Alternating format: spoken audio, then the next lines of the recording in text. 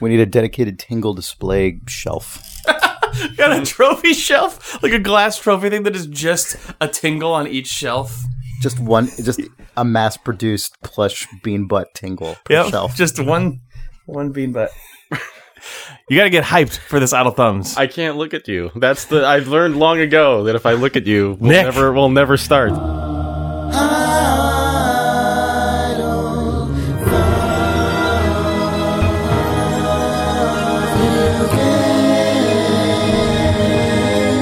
Nick, I have something important to tell you. What? It's June 9th, 2016. This is Idle Thumbs 266. I am Chris Remo. I'm Nick Brecken. And I'm Jake Rodkin, and I'm so fucking psyched to be on this podcast. I'm saying the F word like seconds into it. Man, when I worked on a newspaper in college, it was the stupid alternative newspaper, and we were not allowed to put bad words on the front page, not because of university regulations, but because the guys who printed the paper, like the guys who ran the printing press at like the local daily, were like, come on, guys, our guys don't want to read this stuff on the front page when they're printing this. But but they won't notice if it's on the. If it's like deep into the paper, I think like it gets through the folding robot before like they were before they were bundling it up, and they were like, we don't want to look at the F word like right on the front page of this. We don't want to. We don't want. You have to start also adjusting your other editorial tone to match what those guys don't want to be. Right. We don't want to read about the environment. We don't agree with Come the on. student body position on the firing of Dean whatever. Yeah, McIntyre. Could you put Our guys don't want to be. Come on, guys. Come on. Our guys. Can we don't see be a little reading more that. content about printing newspapers on the front page of this newspaper? Ink commodity prices. Yeah. Come on. Come on, guys. Can we learn? Can we get some coupons for like good, like plastic tape bundlers for large volumes of paper? Anyway, sorry. Why don't those any of your advertisers? Come on, guys. Sorry that I said fuck in the first 3 seconds. Our of this guys don't podcast. want to be reading these ads for the campus bar. Come on, guys. We didn't put ads on the front page. What do you think we are? Anyway, this podcast contains explicit language, True. but mostly contains new video game experiences. I don't know. I don't know about new. They're not that new. I don't know about new. Oh, New to you though, because Nick Brecken played Overwatch, which I don't think you've talked about yet on this podcast. No. Yeah. No. Oh, welcome back, Nick. Oh, Brecken, thanks. After being sick or whatever the hell you were last week. It's that long period where I was gone. admit it. You were just playing Overwatch. Yeah. You called in sick to play Overwatch. That's true. No, I played Overwatch for like 20 minutes. Oh, This fuck is, on. what are we doing here? I don't know. No, I played it for longer than that. I played it for a couple hours. I really want to talk about it with you, Jake. So I think I kind of want to hold off on a longer discussion until we can talk about it. But honestly, the thing. So it's a really fun game. I had the same experience that you did, Chris, which is that I was surprised that I was playing a game like that and enjoying it in this year. The thing that struck me, though, going into it, knowing that it had, that it was influenced by Team Fortress, is just how Team Fortress it was. Like, just right on down to, like, oh, this guy has a giant minigun and moves slowly. Or, like, this guy, shoots a grenade launcher and is fast and is basically the demo man. And, like, wow, like, there are just straight up moments where I just feel like I'm still playing that game and it just is a little more colorful. It's weird. Yeah. It's really strange. Team Fortress just got everything right. I mean, and the weird thing too is I don't read the internet anymore, but from what I can tell, like a cursory glance at like the reaction to Overwatch right now, it seems like people are mainly concerned about like the modes and going forward, like, just for competitive reasons, like whether like the payload modes are any good for like esports and things like this. Yeah. And it just Team Fortress 2 never really concerned itself with any of that stuff, did it? it never did, but now they have to, right? So Really? like Is RTF2? No, if you're no, Blizzard. I'm saying if you're Blizzard, sure. they- Okay. yeah. Yes. In this case, yes. they do. So, like, Yes. how do we fill an arena with this game? yeah, and so it seems like a lot of people are calling for new modes, whereas it's kind of nice as somebody who played Team Fortress to just pop back in. It honestly just feels like, oh, these are the modes I'm used to. That's interesting. New modes that optimize for pro play. Like, do you have any examples of what the community is suggesting they push towards? Because I think more capture-oriented things versus sort of like the map that I played, for instance, was a that's true. was a 3-stage thing, and it Was it it just 3-stage? Like 3-stage in the sense that like it was the fallback. I can't remember the Team because Fortress. TF2 has the one right where the map is split into thirds, and you Yes. have to defend a point for long enough. Or Yep, that. Okay, that seems like that's the mode that is the most that like gets competitive play in TF. Is it not? I don't know. Like that's the one where a match is like a 40-minute to 2-hour experience sometimes, where there's just like where people are just That's the one that feels like a competitive game to me, because it feels like playing StarCraft or something, where there's this like push and pull back, between there's like a front basically as the two sides try and gain ground. That one feels like a competitive game to me, or like football. I mean, for that, it feels like a sport. That dynamic in that mode. Well, there's a couple in Team Fortress 2, right? There's a mode where there's capture points inside of a map and you're pushing forward or pushing back, and then there's also there's attack defend, where one person has a base. And one team is trying to just push through like 4 boundaries of a map, and there's like a miniature load screen and a respawn each time. Yeah. And both of those modes, both the sort of capture point push forward and push back, and the attack defend sort of unidirectional assault, feel like they could have potentially turned into a competitive game, except that Team Fortress, just never gave a shit about that, it seems like. Yeah. Also, a community never formed around it. It doesn't. I mean, probably in early days there was more, maybe. I think but in like, early days there was more of a thing. It seems like Valve just never cared. Yeah. So I don't know. It'll be interesting. I only glanced briefly at the sort of reaction from that community to this game. But I wonder what Blizzard is thinking about that, because optimizing, like, this game has had a huge pickup and been embraced by people who absolutely are not angling to be professional gamers. Yeah, that's the or to interesting thing form about like a clan and enter into league play. Like Overwatch seems like it's having a lot of similar success to Team Fortress early on, where people went, "Oh, I didn't know this is a game for me, but it is."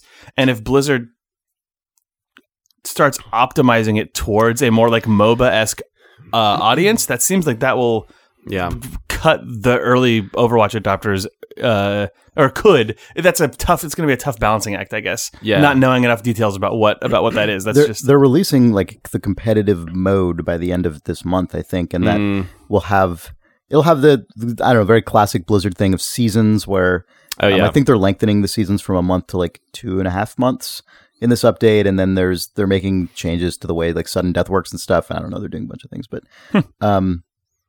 I mean, Blizzard has a lot more institutional knowledge about this stuff than Valve does, and I think just cares more about it because it was hugely responsible for the longevity of StarCraft and it feels like Valve has since learned that between they went all in. Counter-Strike Go Dota 2 is and like, Dota, but for sure.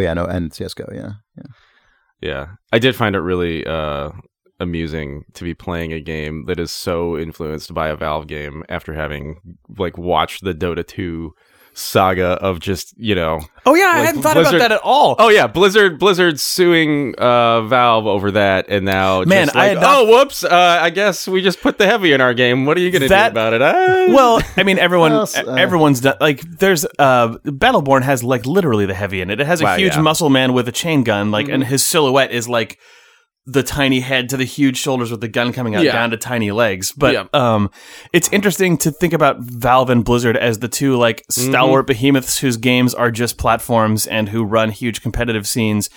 Now actually eating each other really as their only new release. They're like, Valve put a new game out finally. Oh, it's Dota. Wow, Blizzard put a new IP out. Oh, it's TF2. Yeah. Like, oh, Jesus. It's really strange. Jesus. Yeah. Valve announces World of Schmorcraft. Also, both of those games, even before they were associated with those developers, were created by modders. They were modders. They were just mods. Oh, Jesus. Yeah. No, it's really interesting. Valve introduces new, way more inclusive WoW. Man, speaking of that, so obviously a lot of the discussion on social media and so on about Overwatch. I mean, obviously there's a lot of discussion about just the game Overwatch, but there's also, huge amount of just discussion about the characters and people like sort of memifying McCree and stuff like that.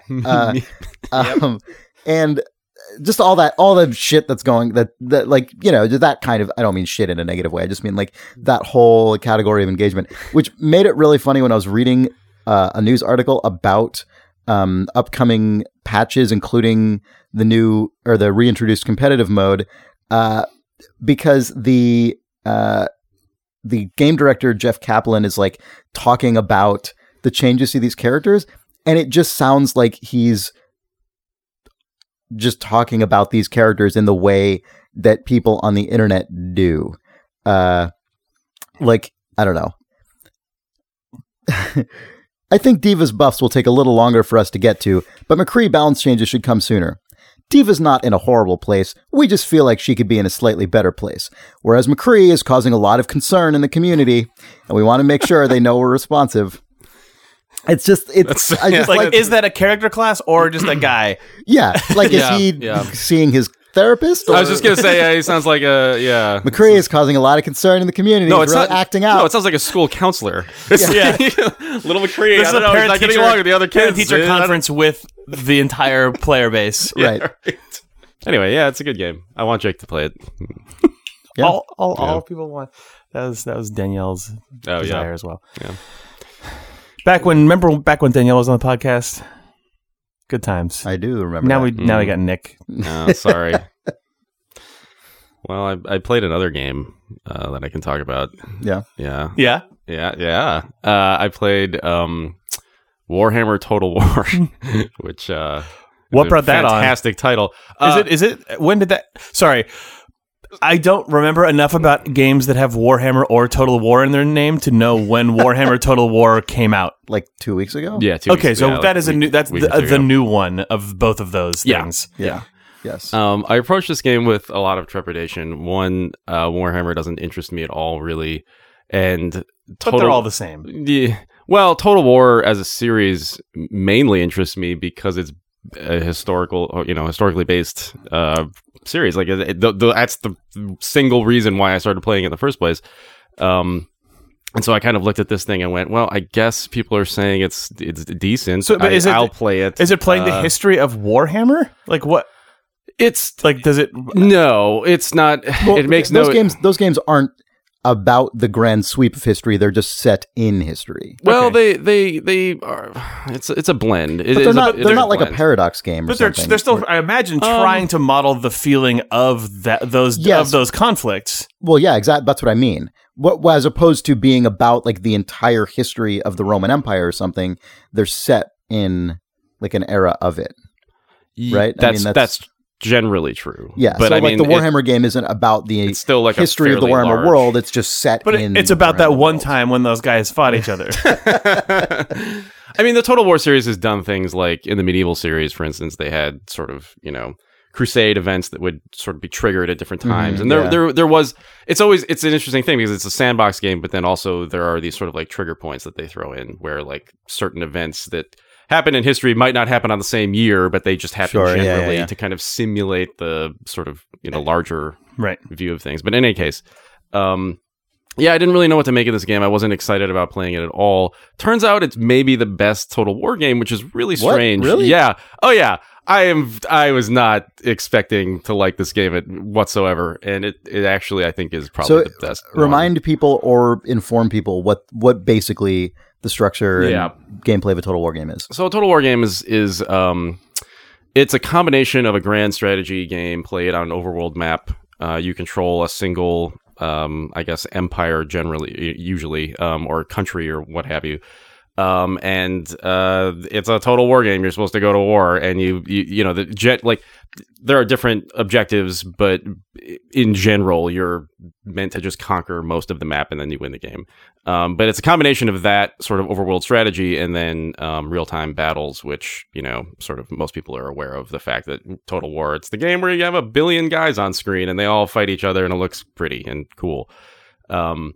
Which, fans for a long time have, the real-time battles, they're what they are, but then the grand strategy aspect is the sort of from game to game, that's the thing that people are, mostly critical of, right? Like whether Rome is actually a good sandbox simulation of the Roman Empire, or if it's just kind of wonky and doesn't actually play out like history would, Total War Warhammer turned out to be, I think, the best game in the series because they didn't have to do any of that shit. Like they just, like if you talk about games that are good because their theme matches the mechanics, this game just entirely does that to like a perfect degree. And like I still am not interested in Warhammer at all, really. But just the fact that like it's not whatever. When you're playing Empire Total War, you realize like, oh, this is such a boiled down version of history, really. I mean, like there are things that as somebody who's interested in history are things that make me happy while I'm playing that game.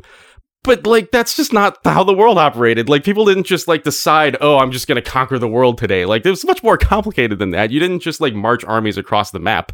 I mean, I guess if you were Britain, you did. But like everybody else just kind of had other considerations. It was much more, in depth in that, and Warhammer, it's just very clear. Like everybody's out to just go to war. It's called Warhammer Total War. Yeah, it couldn't be. It's 1-to-1. It's the perfect. It's the perfect. It's just the name reflects Hammer. itself. Yeah. War. Total Hammer War. So Total Hammer War. So I think that. Just the fact that there isn't any disconnect between what you're meant to be doing and what the game is representing, and then also they've just done a lot of things that just make so much sense, and it's the kind of thing that when I look at like a Paradox game, I'm usually like hoping for, and then sometimes they deliver on just very sensible mechanics that sort of cut through all the clicking and garbage in a strategy game that just drives you nuts. Like, for instance, in this game, they added this mechanic called Confederation, which makes so much sense. But basically, so if you are like, whatever, you're moving around the map and you're conquering a bunch of territories, and let's say there's like a territory that's next to you that's much weaker, and you're generally friends with them, but they, in another Total War game, the only way to actually conquer that nation would be to just go to war with them and take over their town. In this game, you can just strike up a diplomatic conversation and say, hey, maybe you should like join my confederation because you're going to get killed by these other guys. So you have two options. One, I'm going to kill you, or these other guys are going to kill you. I'm the same race as you.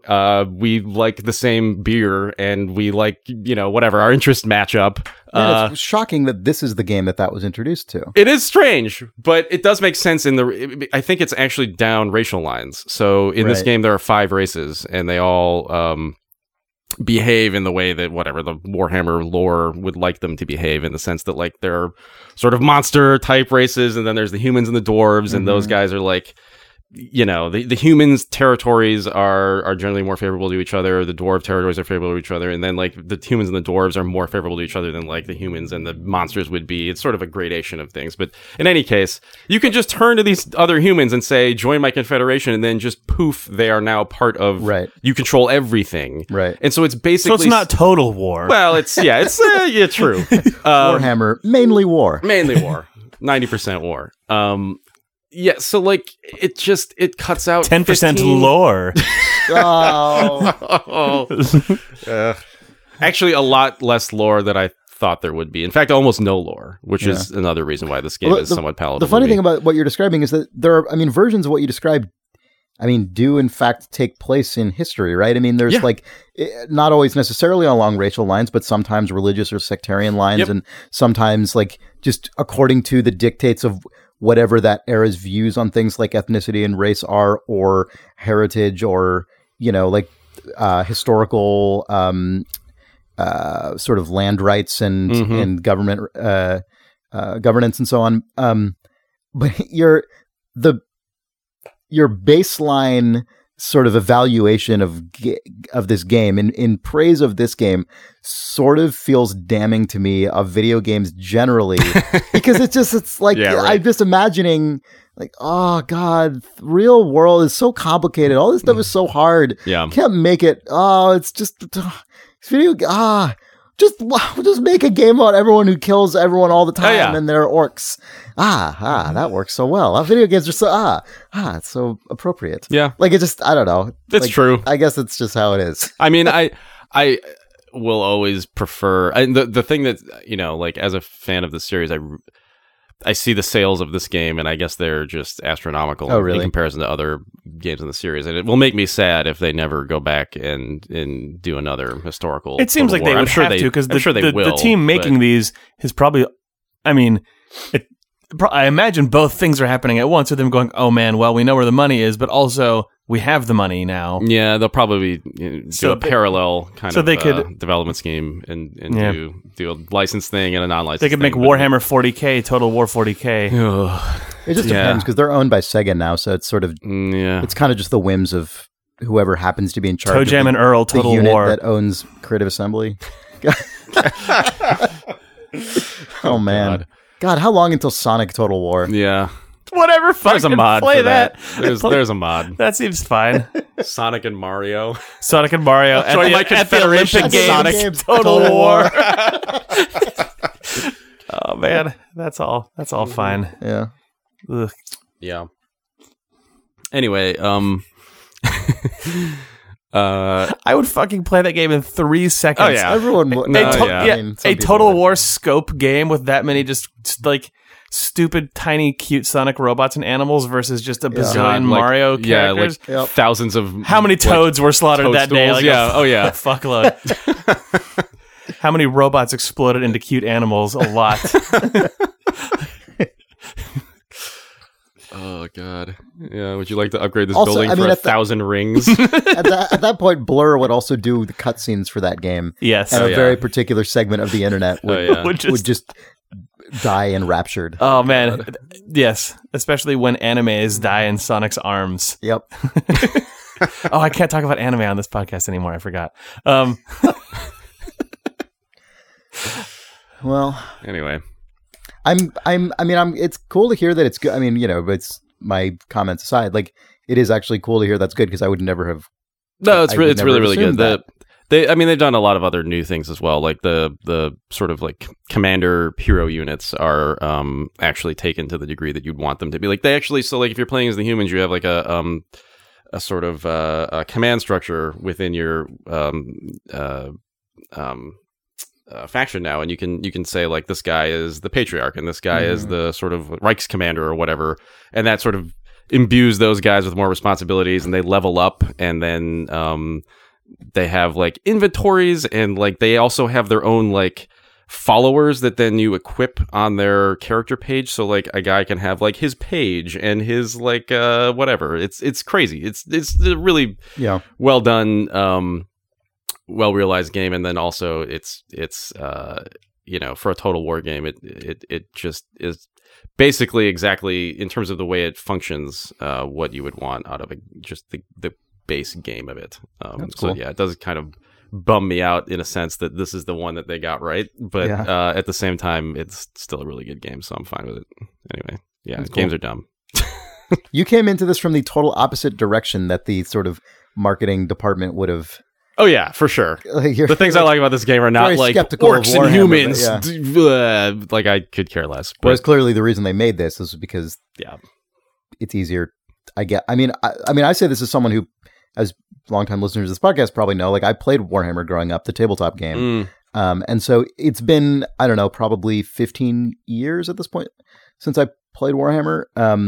Last maybe 12, 13 years. But I still, it's really like ridiculous how much of the like just lore and world I still remember. Oh, really? Yeah. So when you start talking about like a Warhammer based game, like I just already know all. I mean, I'm sure that in that decade and a half since I played, I'm sure there's a bunch of shit that I don't know about yet.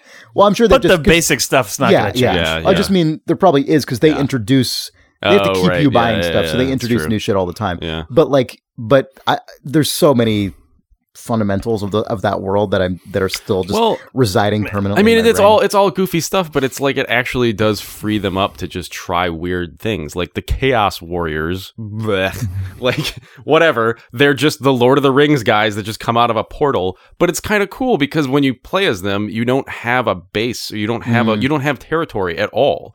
So it's just a completely different set of mechanics, and it's just I don't know. It's just a weird. Like I hope what comes out of this game actually is that they learn a lot about like interesting things that can be done in a Total War game that they wouldn't have necessarily gotten to had they just done another historical game. Hopefully by breaking it down, by being able to abstract all this stuff out, they can then rebuild it on the next historical one. That's an interesting point. But I mean, or we could get Choo Choo Rocket Total War, which would really distill it down. Right.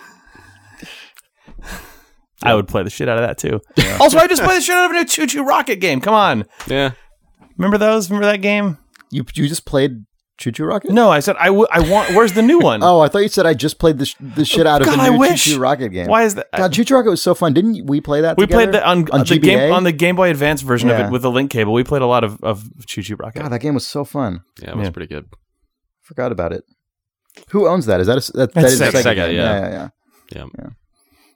Huh. Man, that's kind of surprising. Sega owns that there isn't a version of that you can get on Steam. Or where's that shitty free to play Choo Choo Rocket that ruins everything about it? Oh, it came out on iOS and Android in 2010 and 2011. No one cares. Well, anyway, all right. You want to take a break? Sure. Video games. This episode of Idle Thumbs is brought to you by Audible. Audible is the biggest source of audiobooks you are going to find. They have over 250,000 audiobooks across every category of book you could imagine. If you go to audible.com/thumbs, you can get a 30-day trial membership and start yourself off with a free audiobook. They've got just about everything, including the deepest cut of all, Harry Potter. It's actually interesting because the Harry Potter books weren't on Audible for a long time, but late last year they showed up. And if you're looking for an excuse to reread or re-listen to Harry Potter, this could be it, because we have a Harry Potter podcast coming out in the next few weeks with me, Sarah Argadale from the Idle Book Club, and our friend Ollie Moss, who actually drew the covers for the audiobook versions of the Harry Potter books. So maybe you should go to audible.com/thumbs and listen to that, or one of the hundreds of thousands of other things that are there. Exactly. It's a good thing. Yeah. And also, I totally forgot Ollie did those covers. I just went to the audible.com/thumbs Harry Potter page and saw those covers and thought those look nice. Oh, right. I know that guy, and we are going to host a podcast with him on it talking about those books. So if you go to audible.com/thumbs, you can get that 30-day trial, get your free book, listen to Jim Dale read Harry Potter, or listen to anyone else read any of the other books on there. That is audible.com/thumbs. Video games. This week's episode of Idle Thumbs is also brought to you by Blue Apron. Blue Apron is a ridiculously convenient service that will send you a box full of ingredients to make meals at home. They send you the exact amount of the ingredients you need. They send you the recipe with instructions. They are always delicious with really good ingredients. The meals across a week span a variety of different kinds of meat, or you can request vegetarian meals. What are a few things that you've had from Blue Apron? Because you've been getting them recently, right? I've been doing this, for a little while now. One of the favorite things I have made in many, many months was a Blue Apron meal, and it was a lamb and beef tagine over couscous. It was so ridiculously good. It had chopped dates in it. You eat them. I can't even get over how delicious it was. I did not ever cook anything. Partly because I was just kind of scared of it. I had never gotten over the hump of just make myself put meat in a pan and cook it. And having Blue Apron show up with really easy instructions and all of the items already parceled out, and just saying, you can do this actually if you just do it. It really helped me get over the hump of just actually making food for myself, because I'm a lazy person, but it was really helpful in that regard. You also just have the amount of stuff you need and aren't going to have weird vegetables wilting in your fridge for 10 days because you bought too much. Spending $15 on a spice that you're going to use 3 pinches of or something like that. Exactly. Yeah, it's the way they parcel all that stuff out's really cool. Yep. One quick thing about this, if you're wondering how the food actually shows up, it shows up in a ice-packed, really temperature-controlled box, and you also can choose what day it gets delivered to you so that you can pick it to happen on a day that you're home. That was a concern that I had back when I first started, but it was fine. Yep. And if you go to blueapron.com/idle. Whoa! I know, right? That's blueapron.com/idle. You can get your first 2 meals free with free shipping. Free meals, free shipping. blueapron.com/idle. Unique promo URL. Thanks, Blue Apron. Video game. Are we back? I think we're back. You guys have been watching trailers on your phones. You apparently have been learning about new game announcements. I think that, Square Enix announced that they're doing, I guess people could have seen this coming after Hitman Go and Lara Croft Go, but they're doing a Deus Ex Go. I didn't know that. Yeah, I think it just was. It's new news as of now. Like as of minutes ago. As of minutes ago. Oh, okay. Hot scoop. Deus Ex Go. Except this episode comes out a day after that announcement. I probably still wouldn't have noticed. Not a whole lot has been shown. It looks very cybery in its construction. It looks like it's maybe triangle and hex based grid as opposed to the sort of all squared off stuff. But it looks like you're hacking things at stations. You're taking people out. It has the aesthetic of a Deus Ex trailer. Like the game looks like the motion graphics work that would be in a modern Deus Ex trailer, where the world like splinters into triangles and polygons and reforms itself. Like I don't know. I just tried searching for Deus Ex Go, and Google auto completed to Deus Ex Gon' Give It To Ya. True. So, that's also announced. Okay. Apparently, this is amazing. So, I don't know if you guys saw this, but a couple months ago, people first learned about the existence of Deus Ex Go by the registration by Square Enix of domains for several games, including Deus Ex Go, Just Cause Go, and Life is Strange Go. Oh, no. That paints an interesting portrait of a... Those are drifting a little bit. Tomb Raider, Hitman, and Deus Ex are some of the classics, but, we'll see. Just Cause Go could be bonkers, right? If you get things that allow you to just, skip across the entire board with a weird jetpack power-up that lasts for one turn. I would support that. Destroy all enemies instantly, but then have 5 more parachute in and random squares. Right. I don't know. You could make a crazy Just Cause Go. There could just be additional airborne board that you can access only by affixing yourself to a helicopter piece. Right. What happens when we get to Hitman Go? Like when they've cycled through all of their IP to the point that they get back to the Go games. Hitman Go. That's where it's just like Hitman Go is like the game you find in Hitman. No, and someone's playing it. Hitman Go is like a 1960s spy romp. Well, it's like a very austere playing board, but there's outrageous go-go music playing over the top of it. Mm-hmm. Hitman Go is Hitman and No One Lives Forever crossover. But yeah, Deus Ex Go. I have not a lot to say about it because they haven't shown a lot. The trailer is just like you see one takedown, and then there's also a hacking terminal in the background, and some stuff builds. But I thought Lara Croft Go was really good, and they did a surprisingly good job of taking the basics of Hitman Go and then changing the way that the puzzles and encounters work to feel Tomb Raider-y. I agree. I thought yes. Yeah, so but this series has been awesome so far with weird spin-off. Yeah, unexpectedly great. Yeah. So yeah, I'm looking forward to some cyber shit going on. Mm-hmm.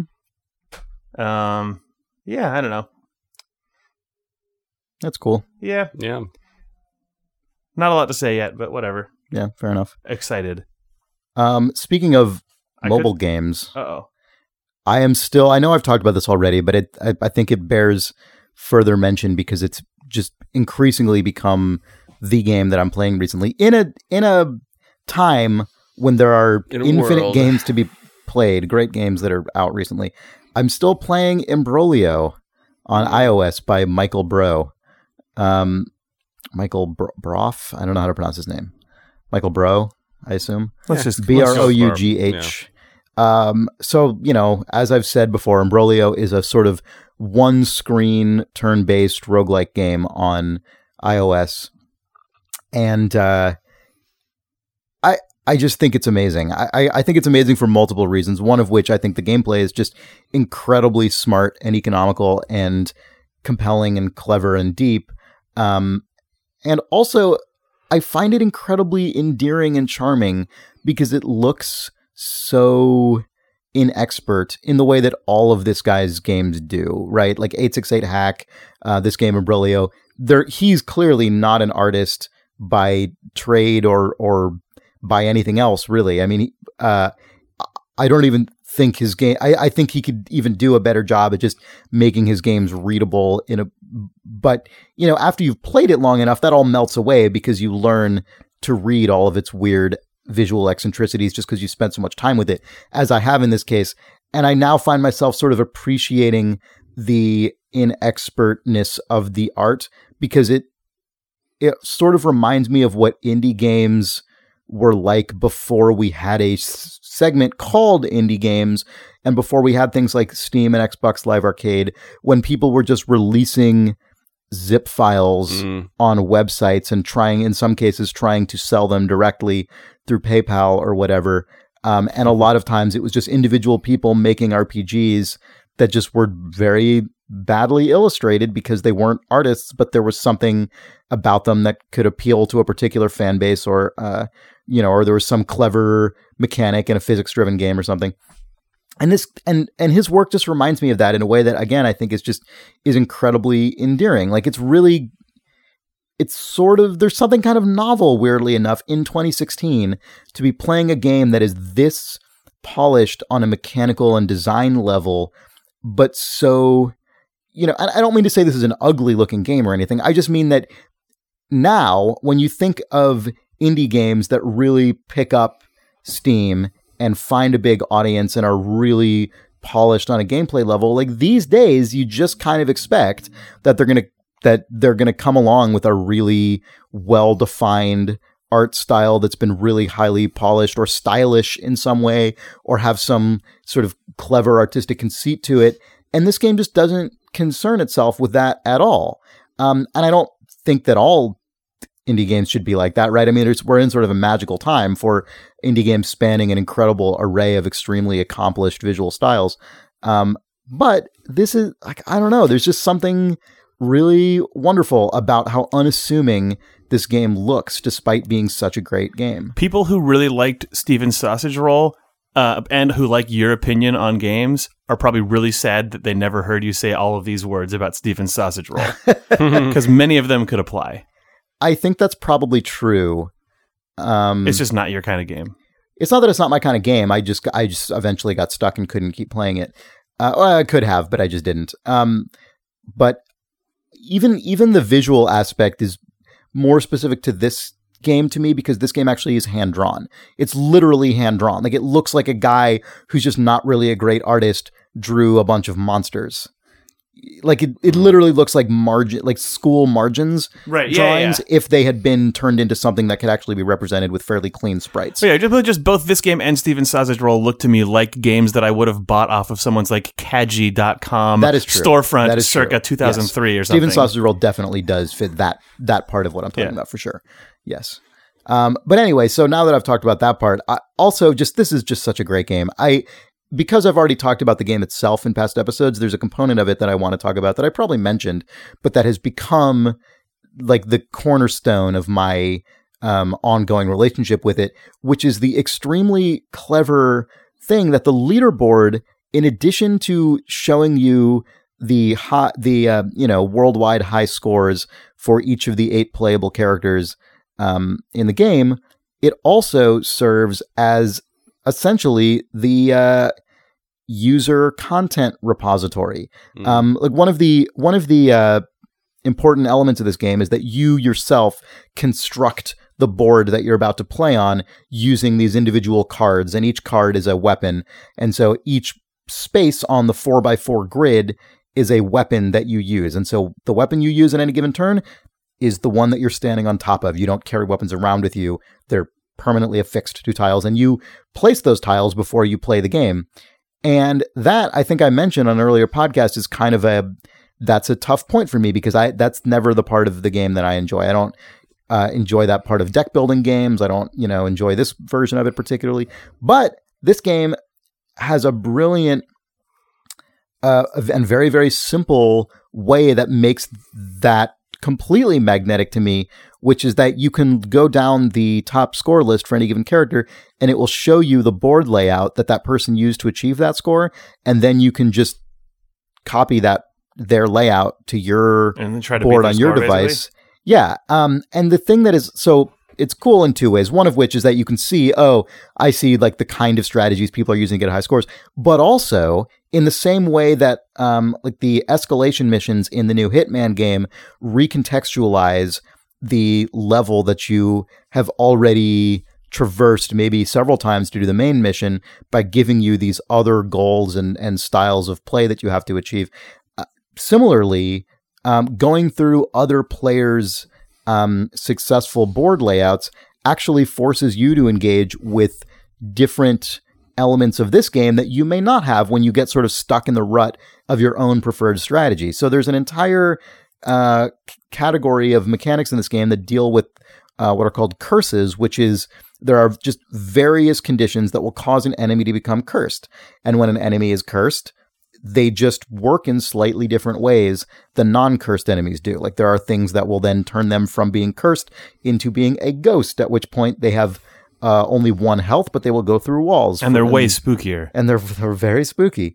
They're just, and I never found myself using curses for the first, week or two of play because I found them just confounding and difficult to achieve. And then once I started pulling down other boards that were much more curse heavy, I found myself really digging into those mechanics. And now I'm playing on a board that is entirely contingent on just like really going all in on curses. And it's really fun. And it's like almost a different game. And it's so fun.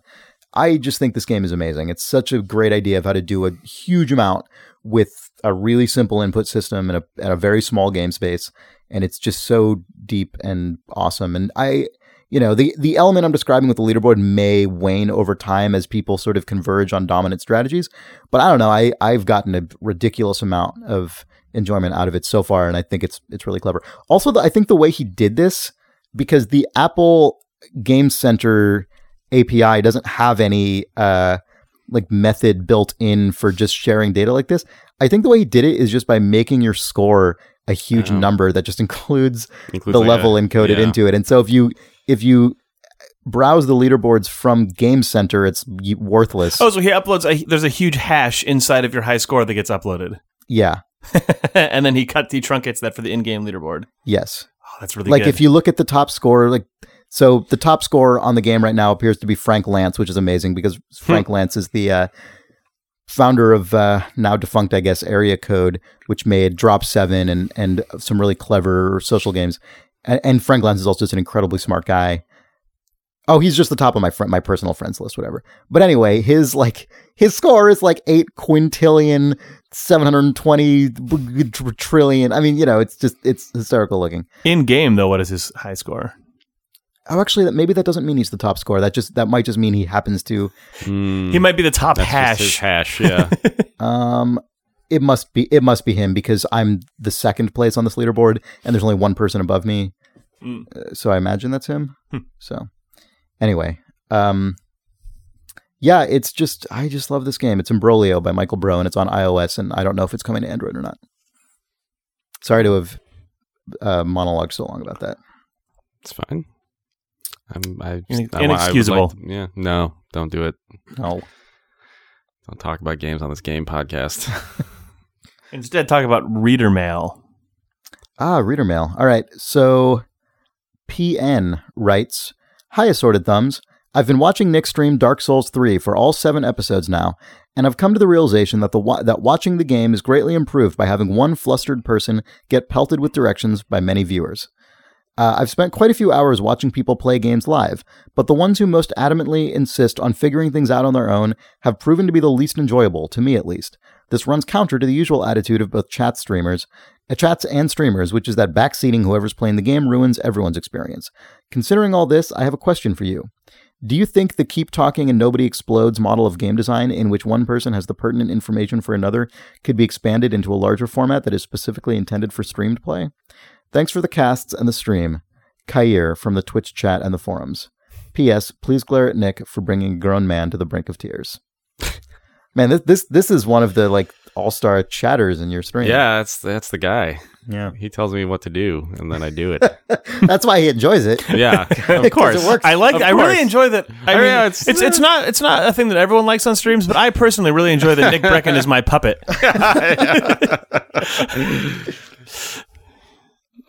So what the question was whether you could whether there's that into whether there's a version of this that could be baked into a game design, I guess. Is like what he's like a sort of Twitch saying. plays X game, but there's also a person operating the game that has like asymmetric information between them and Twitch chat. Man, that would be really interesting. That would be really cool. I feel like you could do that. You could do that by having like web pages that everyone has to go to, or game clients that, or like on their phone or something, that have tiny bits of information that chat then has to work together to assemble. You wouldn't even have to do it that way. You could have someone deliberately set up their streaming setup so that they're playing the game in a window, and then but the PC that is broadcasting the game is running the Twitch side, and they're basically running a LAN game with what you see and what Twitch sees, but you build the one that Twitch sees to deliberately have a big hole in it that you plop the other person's game inside of. So Twitch gets the whole picture and you're only seeing your monitor, and then run a Twitch Plays style bot connection into that game, like through the Twitch chat API.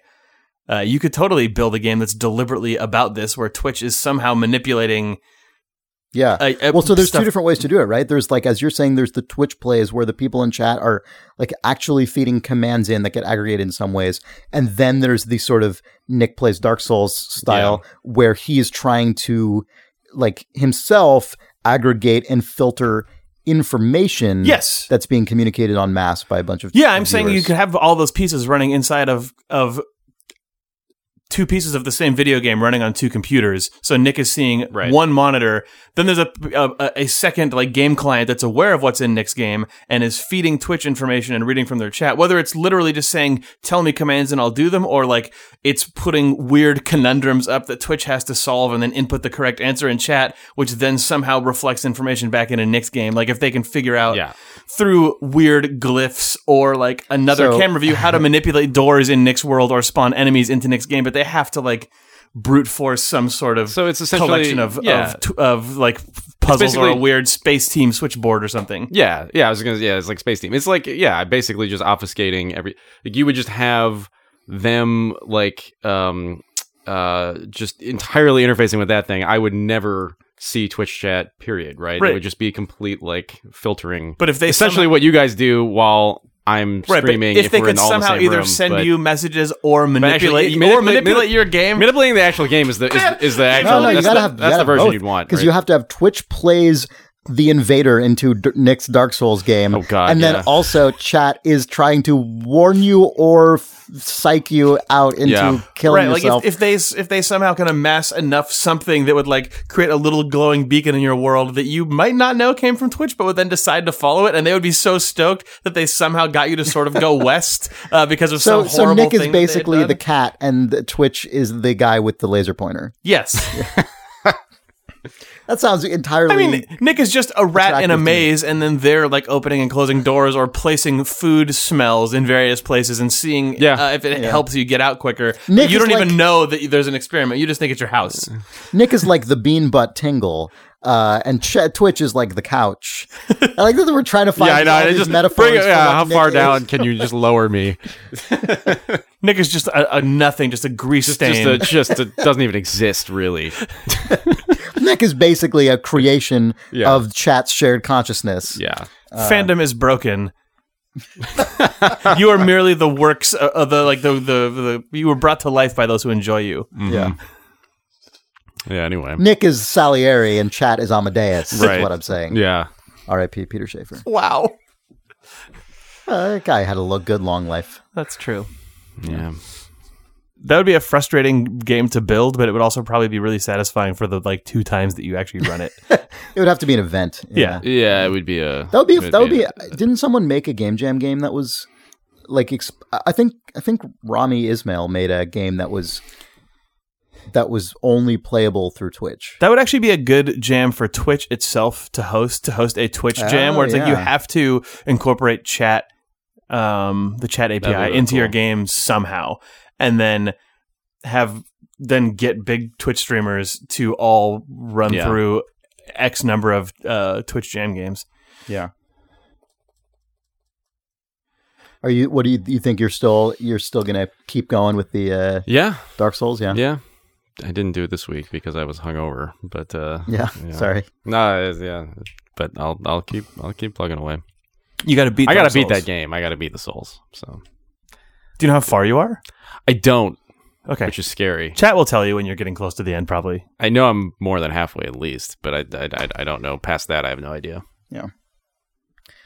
Well, speaking of streams, we actually, we should have mentioned this at the beginning probably, but this Saturday we are doing our big Wizard Jam stream. We've been figuring out all the logistics for how to make that work, and I think it will work. So that will be this Saturday, June 11th at, we're going to say noon Pacific time. So that is at twitch.tv/idlethumbs, noon Pacific time on Saturday, June 11th. Yeah, our plan is to play through all those games. We're going to run through all the games people made as part of the Wizard Jam, the Idle Thumbs Community Game Jam. There's some real good stuff in Wizard Jam this year. I'm so excited. I've still basically kept myself ignorant of almost all of them, which has been really hard to achieve. Yeah, but there's some awesome stuff. I've been sampling stuff because I'm you're trying to figure out what I'm trying to actually assemble them so we can play all of them properly. Yeah. I'm trying to reduce the amount of time on the stream that is us figuring out which controller we're supposed to have plugged in and whatever else. Right. Yeah, I'm really excited. That'll be really fun. And then, I don't know, maybe sometime before or then or after then, Nick will do another Dark Souls stream. Mm-hmm. Got to get another multi-person Dark Souls stream. Yeah, it'd be fun. Yeah, you've been drinking alone on these Dark Souls and Tiki Drinks streams. Yeah. Yeah. Man, speaking of Tiki Drinks, I just got this book in the mail. I didn't know that existed, that book. It just came out this week. Oh, wow. Yesterday. Smuggler's Cove, the book. Smuggler's Cove is this amazing rum and tiki bar in San Francisco, and they put out a book that has every recipe on their menu, I think, or close. I don't think it has every recipe on their menu. It's close, but it has about 100 recipes. It's a lot of recipes. Yeah, and so I didn't really know what this book was going to be, honestly, but I just ordered it because it actually was shockingly inexpensive for a hardcover book. And as it turns out, it's really, really nicely produced, and it's not even what I expected. I mean, it's a lot about the history of Tiki, and it's not even really about Smuggler's Cove itself, at least not mainly. It's just about a lot of things related to Tiki drinks and Tiki culture. And there's also a whole section on like how to throw a Tiki party and how to appoint your Tiki bar and stuff. So we can definitely pick up some tips. That's good. Tips and tricks. Yeah. To help out those streams if we get back to the that original expression of that stream series. So we'll see. Yeah. Cool. Oh, we did not say this at the beginning of this section, but if you have a question for us or weird booze book recommendation, you can write to questions@idlethumbs.net and we will read it. That's true. Chris has turned into Idle Shrubs. Oh man, yeah. If you haven't seen Idle Shrubs, where do you even go? How do we even direct people to Idle Shrubs? I don't know. There's someone who has shown up on YouTube, some pseudonymous person going by Idle Shrubs, who a few weeks ago uploaded one video and then 2 days ago uploaded another video. Each of these videos is a brief clip, 30 to 60 seconds. Each of these videos is a brief clip. Each of these is about 60 seconds. Yeah. These are clips from Idle. If you just type in Idle Shrubs YouTube into Google, you will find whatever this is. It's a strange talking animated Christmas wreath, but it reads out like slowed down drunk versions of clips from our show. It's very weird. This person was momentarily banned from our forums for spamming YouTube links, which was not intentional. Sorry about that. Your ban has been if you're listening to this, Idle Shrubs, your ban has been revoked. You are once again free to post on our forums. Please continue. Oh, I thought this was his retribution. I thought you were saying he's been banned. No. It's because accounts that do nothing, that silently just post YouTube links across multiple threads get flagged. Got it. It's okay. You can continue now. Idle Shrub. We appreciate the valuable work you're doing. It's really strange. Yeah. It's really good. Anyway, so that's not anything, but You want to do some more reader mail? Yeah. Okay. Sure. Very much. So, Idle Shrubs writes, Olivia B. writes, Jeff Goldblum news. Hi, Thumbs. I've attached a picture which I feel will be of interest to you. This is the cover of this month's issue of Empire, a British film magazine. Oh, man, this is guy. In order to promote Independence Day resurgence, they've decided on a picture of Jeff Goldblum being forcibly strangled or lovingly embraced by an alien. I saw it in the grocery store the other day and knew I had to send it in. I can only hope you guys find this as amazing as I did. Keep up the good podcasting, Olivia. Oh, it's so good. Jeff Goldblum, it's like... It's like all it's like a weird alien tentacle, and it's just super gratuitously like cinematic photo shoot lit. But Goldblum just looks like he does not give a fuck. Yeah, he's just like, well, there's an alien, alien tentacle. He's about as least affected by big tentacle alien literally strangling him than a human being could. Well, what do you think they told him that was going to be originally?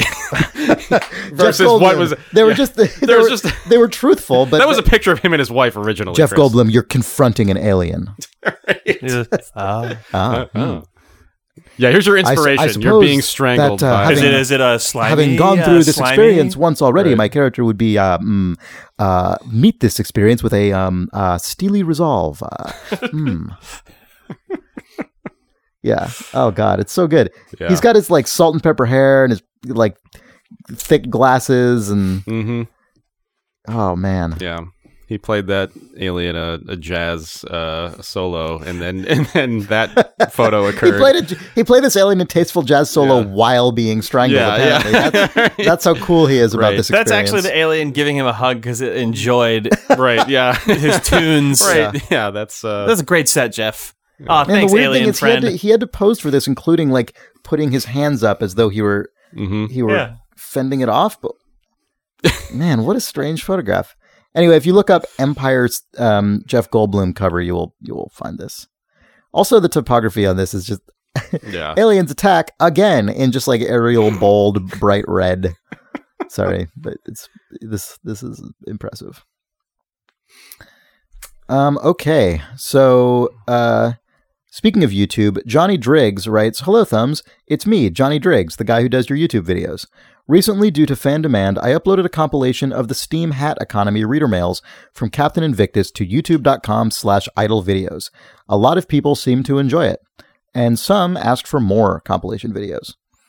Of course, you all know this, but I thought you could help me by asking for compilation requests from readers. I think the next one I'm going to put up is the bizarre tale of Chris's lingerie phone sex fallout shelter. After that, I'd like to hear from fans as to what they'd like. Readers can tweet their requests to me at Johnny Driggs. That is at JOHNNYDRIGGS. Please write in with what you would like to see. It doesn't even need to be a series of discussions. Just send any memorable bits from Idle Thumbs that you would like to have an easy way to share with your friends. Thanks, Johnny." Yeah, it's really cool. I had been hoping people or someone would do this for a while, and I'm glad that Johnny is doing it, and it's going out on the Idle Thumbs channel. If you don't remember or want a refresh on that Hat Baron stuff, it is totally wild and worth going back and listening to. It's some of the craziest look into like weird meta shadow economy in online gaming. And Captain Invictus actually wrote us with an epilogue to this, which I will save for next week when everyone can come back refreshed on the saga of the Hat Baron. So, oh man, yes, enticing. Yes. Oh, also, if so, the Hat Baron stuff is like a very long and chunky, it's spanned multiple episodes. It was an epic tale, but also hit up Johnny Driggs if there are shorter discussions that you think would be fun to be able to share around with your friends to show them some just like funny, interesting thing from our podcast. We don't remember that stuff usually, but he would because he annotates every single episode for our YouTube channel. Every single episode of Idle Thumbs to date is up on our YouTube channel with incredibly scrupulously annotated lists of discussions and timestamps. Timestamps you can jump to and stuff. Yeah. It's very cool. So thank you, as always, Johnny Driggs, for your tireless service. That guy's cool. Joey Perlman writes, in his book Zona, Jeff Dyer has a quote from the Soviet director Tarkovsky of Solaris, Stalker, Nostalgia, The Mirror, etc., describing his uniquely slow panning shots. He says, If the regular length of a shot is increased, one becomes bored. But if you keep on making it longer, it piques your interest, and then if you make it even longer, a new quality emerges, a special intensity of attraction. End quote. I've seen it called Tarkovsky's theory of time pressure, and there's a more in-depth article about his style here. He has a link to something on offscreen.com. And they have a nice comparison between Tarkovsky's style and Eisenstein's Soviet montage theory. He says, Tarkovsky believed the film image not to be a composite of different shots arranged in a structure within a specific sequence progressing in time. He reasoned that if the film image is not a composite, then the dominant factor of the film must be its rhythm. Rhythm is at the core of the poetic film. But Tarkovsky's idea of rhythm is not that of Eisenstein. Instead, he envisioned cinematic rhythm as a movement within the frame, not a sequence of shots in time. So the main characteristic of poetic film is a process of sculpting in time, as opposed to montage of attractions. While Eisenstein's process of editing is guided by a juxtaposition of images, Tarkovsky's time sculpting involves editing techniques which allow spontaneous unification of the shot as a self-organizing structure. For Tarkovsky, it is time that rules, dictating the editing techniques. So he goes on, I remember hearing you guys talking several years ago about video games finding their version of tools such as cinematic montage, or free indirect discourse, or free indirect speech, and I was wondering if you thought there's a place for Tarkovsky's time dilation in games. I think the most direct comparison would be the genre of going around games, aka walking simulators. Credit to the One Life Left podcast for the far superior name of the genre. But the main criticism about that genre is that they can easily become not very interesting. That criticism was often directed at Dear Esther, which is, and Everybody's Gone to the Rapture, which may be the most Tarkovsky-esque games out there. Alternatively, could gaming's version of time pressure be extreme repetition? Games like Super Hexagon, Dark Souls, and QWOP use repetition to create a similar experience with the basic reaction to Tarkovsky's shots of, this new thing is immediately interesting, to, I'm bored with this thing, to, maybe I just didn't grasp the depth before, to, this thing is actually the most interesting thing ever. P.S. Could you update the About page to have email addresses for all the shows on the network? Whoops. Oh, man. P.P.S. The audiobook of The Thousand Autumns of Jacob de Zoet pronounces the name as Jacob de Zoet. Thought you might want to know after the whole Jesper Juhl thing. Thanks, Joey Perlman.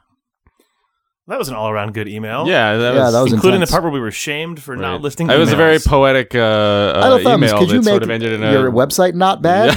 Yeah. No. We do not currently have the ability to do that. We can maybe figure that out. Those two different interpretations, like the long shots of walking simulators versus the repetitive tasks of games, it's really interesting. It's really good. Yeah, it's good. It's interesting that we apparently years ago talked about cinematic montage in, like, the equivalent of cinematic montage in games, because we ended up just basically doing literally that in Firewatch. I wonder if we talked about that around 30 Flights of Loving, which Probably, was a cinematic then the montage direct of a game. influence on Firewatch. Yeah, I don't know. I could be wrong, but it feels like the repetition of sort of short gameplay mechanics, it doesn't feel quite the same to me, because those generally work by trying to hook you in as quickly as possible rather than trying to push you past sort of an initial repellence or boredom. But I don't know. I'm not sure. I don't know.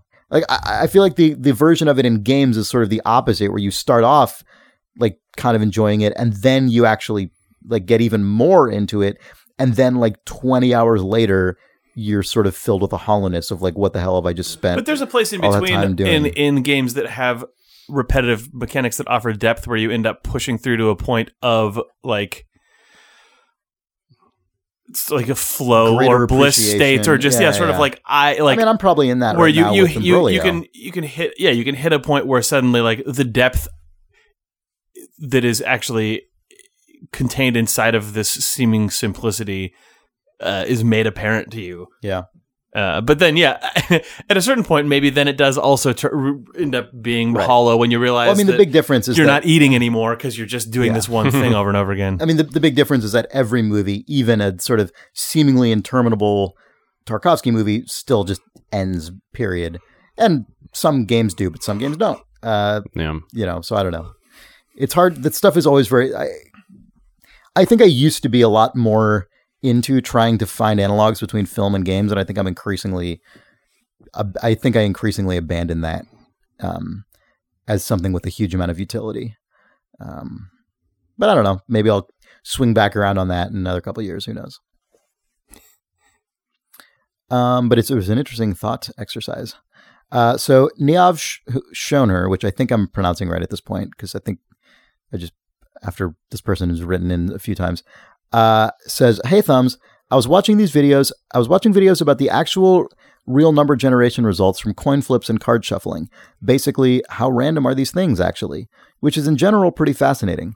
But then in this one, he starts talking about how high-level bridge players had intuitively figured out that people don't shuffle card decks enough and use it to their advantage. And I thought of you guys." And then there's a YouTube link. "As I said, the entire series is pretty fascinating if you have the time, so I figured I'd share it. Best, Niav." I watched this linked video and then another video that was followed in the series, and I could have kept watching them if it weren't like 12:30 a.m.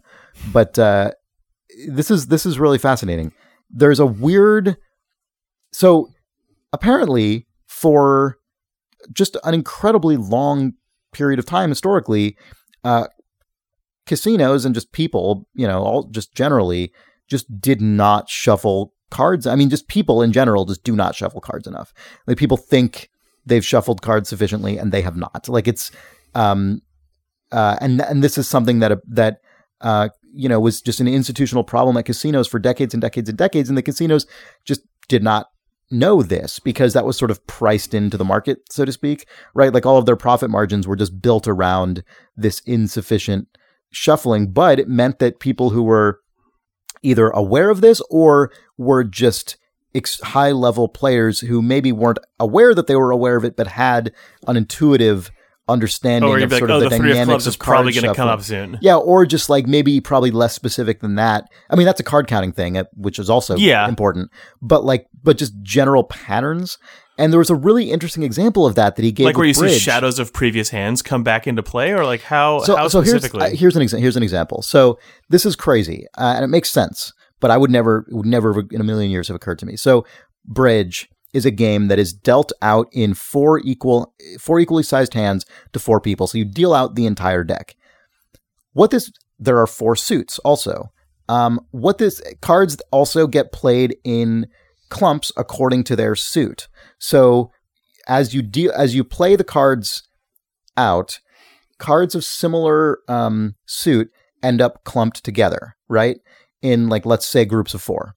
They go back into the deck. You finish the game, you put the whole deck back together. The deck is then like sorted basically into roughly distributed clumps of suits. Yeah. You then shuffle the deck. You don't shuffle the deck sufficiently. You shuffle it. You think it's sufficient. It still basically has those clumps in there. When you then deal the deck back out, it appears to be in an even distribution because what you're doing is you're taking those clumps and spreading them out among the four people. The crazy thing about this is once you actually start shuffling the decks with a computer that is precisely correct, or I mean, not like statistically true, right? Like that is actually weighting the distribution accurately in a way that is close to true randomness as possible.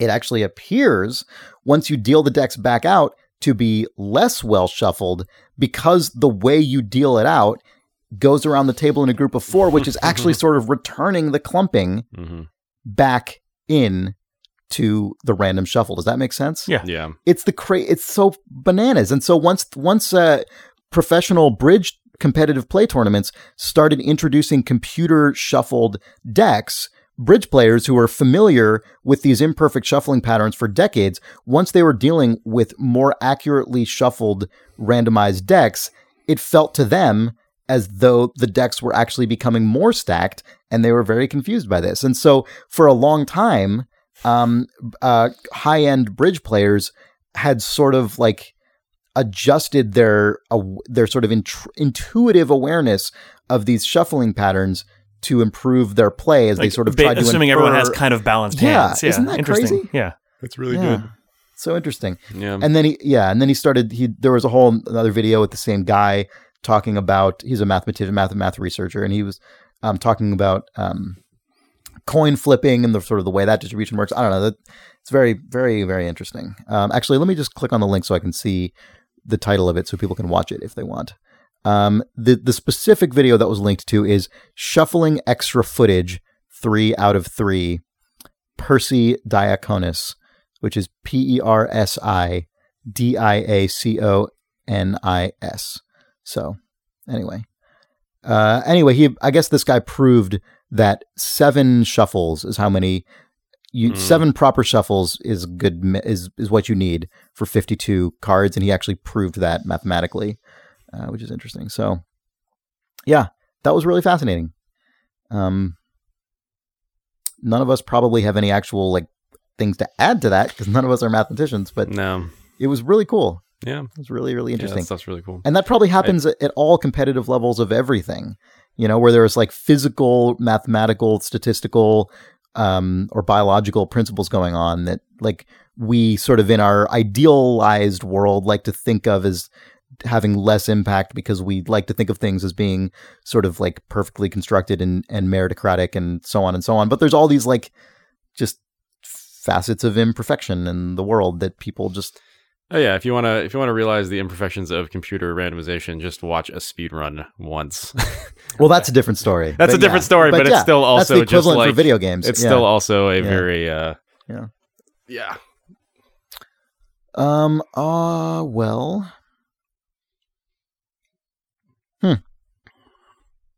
Yeah? I don't know. Is that it, do you think, for the podcast? That's probably it for the podcast forever. Yeah. All right. Thanks for listening to the last ever Idle Thumbs.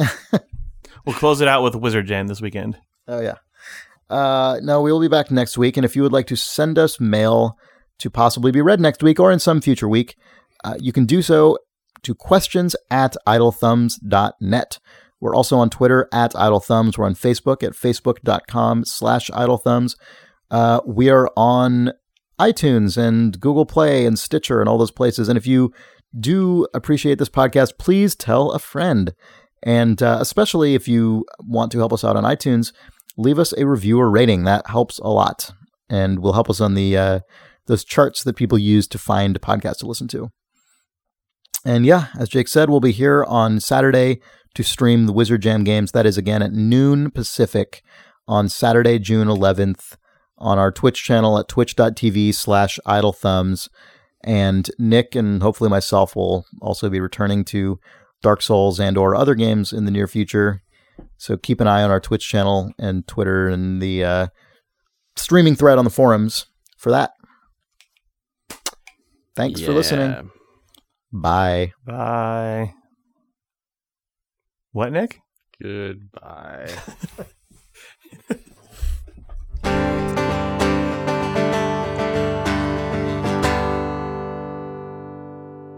All right. Call it Blue Ape. Pronounced Blue Ape Extreme. It's pronounced Tronk. Oh, Nick, you don't know the secrets of Tronk. Oh, no, it's Crystal. Oh, good, okay. The secrets of Tronk. Good. This episode is brought to you by Tronk. Follow Tronk Official on Twitter for the latest Tronk news.